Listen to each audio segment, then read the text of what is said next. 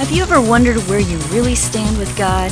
Are you overcome with feelings of guilt because of things you've done wrong? Are you tired of religion that focuses on rules that you can't keep? Have we got good news for you?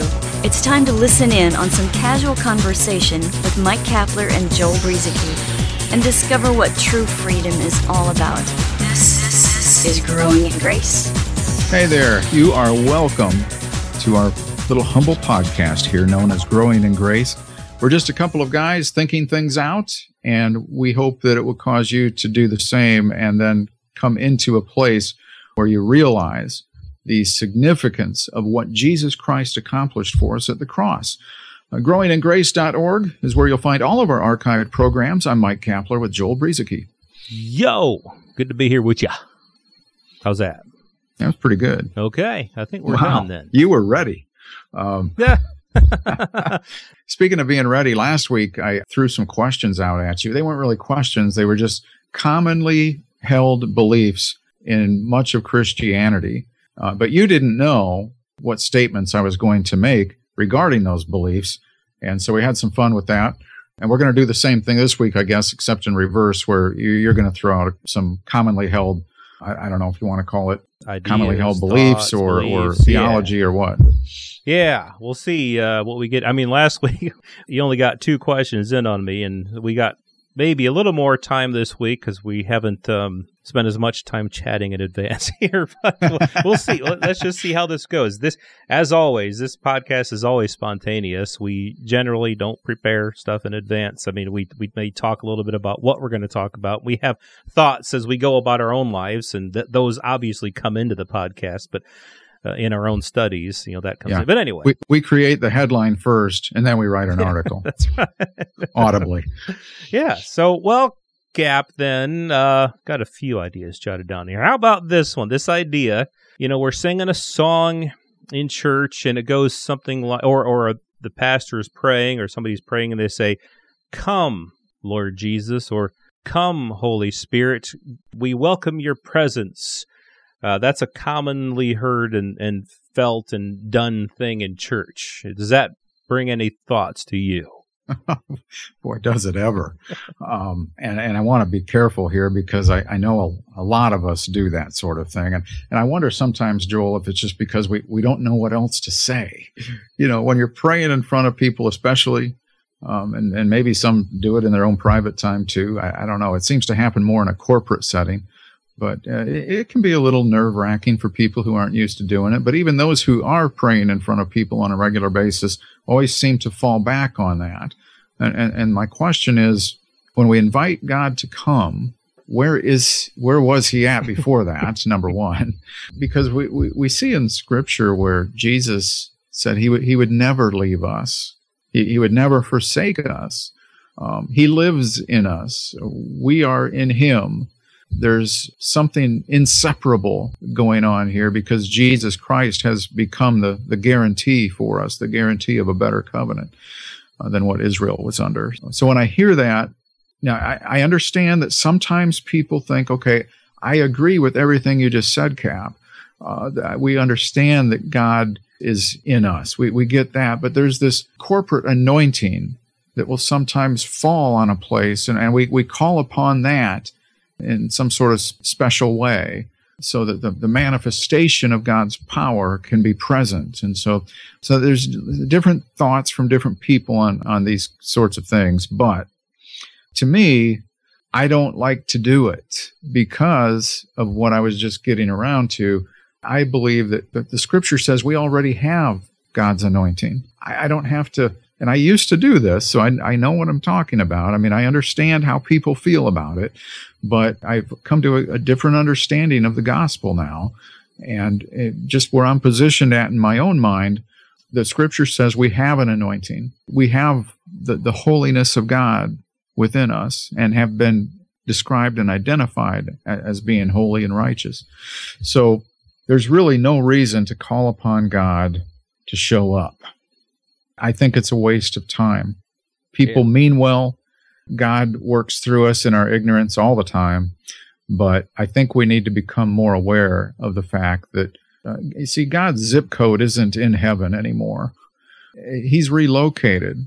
I'm not saying that a place like heaven doesn't exist. Don't get me wrong. I'm just saying that through his Spirit, he has relocated to living within us. And there's really no reason to call upon him to show up. Yeah, that's right. He's come to live in us. 1 Corinthians says that he who is joined to the Lord is one spirit with him. The Spirit hasn't gone anywhere. He's always with us. Sometimes I think that we're looking for an emotional experience, and this isn't true of everybody. I'm not, this is kind of a broad generalization, but I have experienced this myself, and it seems that it's the case with other people. Look, we're looking for an emotional experience, thinking that is God.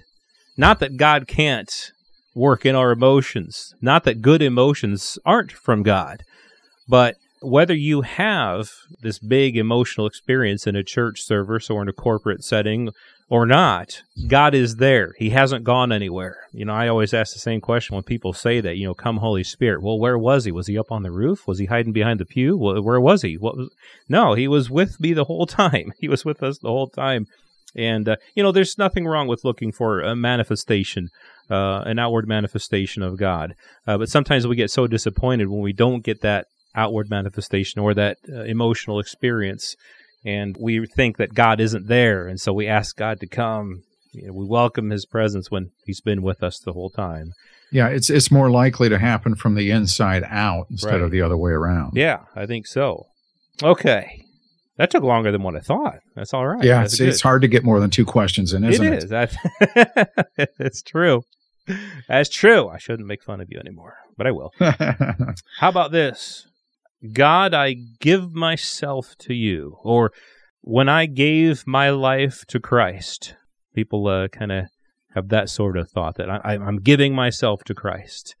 Yeah, again, it's backwards thinking, Joel, and I'll try to make this a shorter answer than the last one because I felt like I was searching for the words, but it's the opposite of what has occurred, sort of like what we were just talking about to some extent and some of what we talked about in the last week or two, but that is that I didn't give my life to God. I probably have used that phrase many times over the years. When I committed my life to the Lord, when I gave my life to God, when I dedicated my life to him, however it's phrased, the fact is it's the complete opposite. God gave his life to us. I didn't give my life to him. He wasn't interested in me dedicating my life to him because my life, my so-called righteousness, would have been considered like filthy rags, Isaiah said. And so it's not about how I can commit as much of myself to him so much as it is that he gave his all to us. And that's the short answer, but that's just the way it is. I mean, the life of God in us, he dedicated himself to us, not me dedicating myself to him. I think dedication is a wonderful thing, being sincerely wanting to pursue the goodness of God and to have that as a part of your life here on earth, that's a wonderful thing. But the fact is, God killed us, placed us in the body of Christ at the cross, and raised us up with him, new life, not our own, but his within. That's good. We died. That's the thing. God wasn't looking for us to give himself our life, but it's just the opposite. Like you said, we died, we no longer live, but Christ lives in us. The life that we live is a matter of Christ in us, not us having offered ourselves to him. Now, Romans does have this thing, it says, offer yourself a living sacrifice. Well, look at the wording there, a living sacrifice. It means we've been made alive with him, and that's what we offer. It's not like we offered our old self and God said, oh, yes, great, here, I'm glad you gave yourself to me. It's nothing like that. Yeah, but he had no need for that, but we had need for him. Yeah, we had need for him, and so he made us a new creation. Well, let's see if we can, with about 3 minutes left here or so, let's see if we can get one more question in here. Which one of these? How about faith without works is dead? Do you have enough time for this one? People think, well, if you don't have works, then you obviously didn't have any faith, so you're not saved. I'll let you go with that one. Well, thanks, Joel. Appreciate that. Was that a curveball, or was that a... Fastball Well, you can hit no, out the park. not entirely. I think for some people, it's just a matter of trying to come up with a way in which they can understand it, because faith without works is dead. We've often said that works without faith is dead. But that phrase that James used in his epistle, you look at the context surrounding it and realize that a couple of people that he mentioned, if I remember right, it was Abraham and Rahab, the harlot, and it was declared that they were justified by works. But the thing to keep in mind here with those two examples, it wasn't some sort of ongoing lifestyle that was being referenced.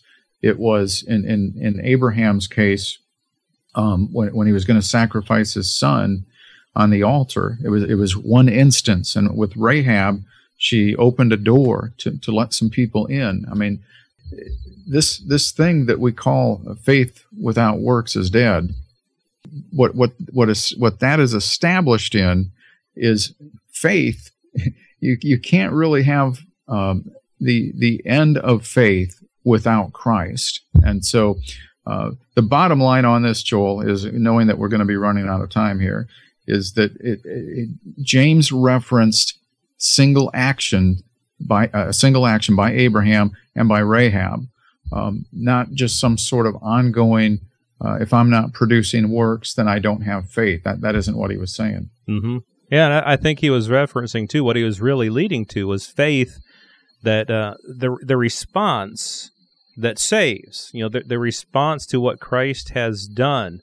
I don't think that he was necessarily saying that, hey, we need to do some stuff, we need to prove our faith, or that, with faith you'll do something that'll prove yourself. I mean, I've thought that way in the past, and I'm seeing more and more that he was really talking about the response of believing, not just saying that you believe, but really believing in your heart, like Paul had said in Romans, that God raised Jesus from the dead, that Jesus is Lord. Anyway, well, that's good. On the spot questions. You can believe the right theology, as Paul said in that passage. The demons also believe and tremble, but. I like what you were saying there, though, no matter, you can have all the right thinking, Joel, but faith will bring a right response. Yeah, I think that's what it comes down to. Well, this has been a different couple weeks here on Growing in Grace. Cap and I putting each other on the grill. And now really just having some fun in our casual style of conversation that we have each week here on Growing in Grace. Well, hey, coming up next week, have you ever tried to listen to an MP3 file in an 8-track tape player?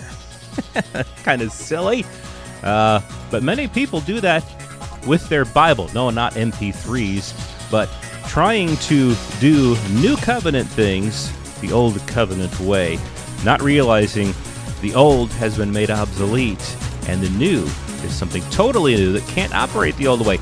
We'll talk about that, mixing the covenants together, next week, right here on Growing in Grace. This has been Growing in Grace with Mike Kapler and Joel Brizicki, heard online through various internet sources around the world each week. To access hundreds of past programs, visit graceroots.org. Share it with a friend and listen again next week for more Growing in Grace.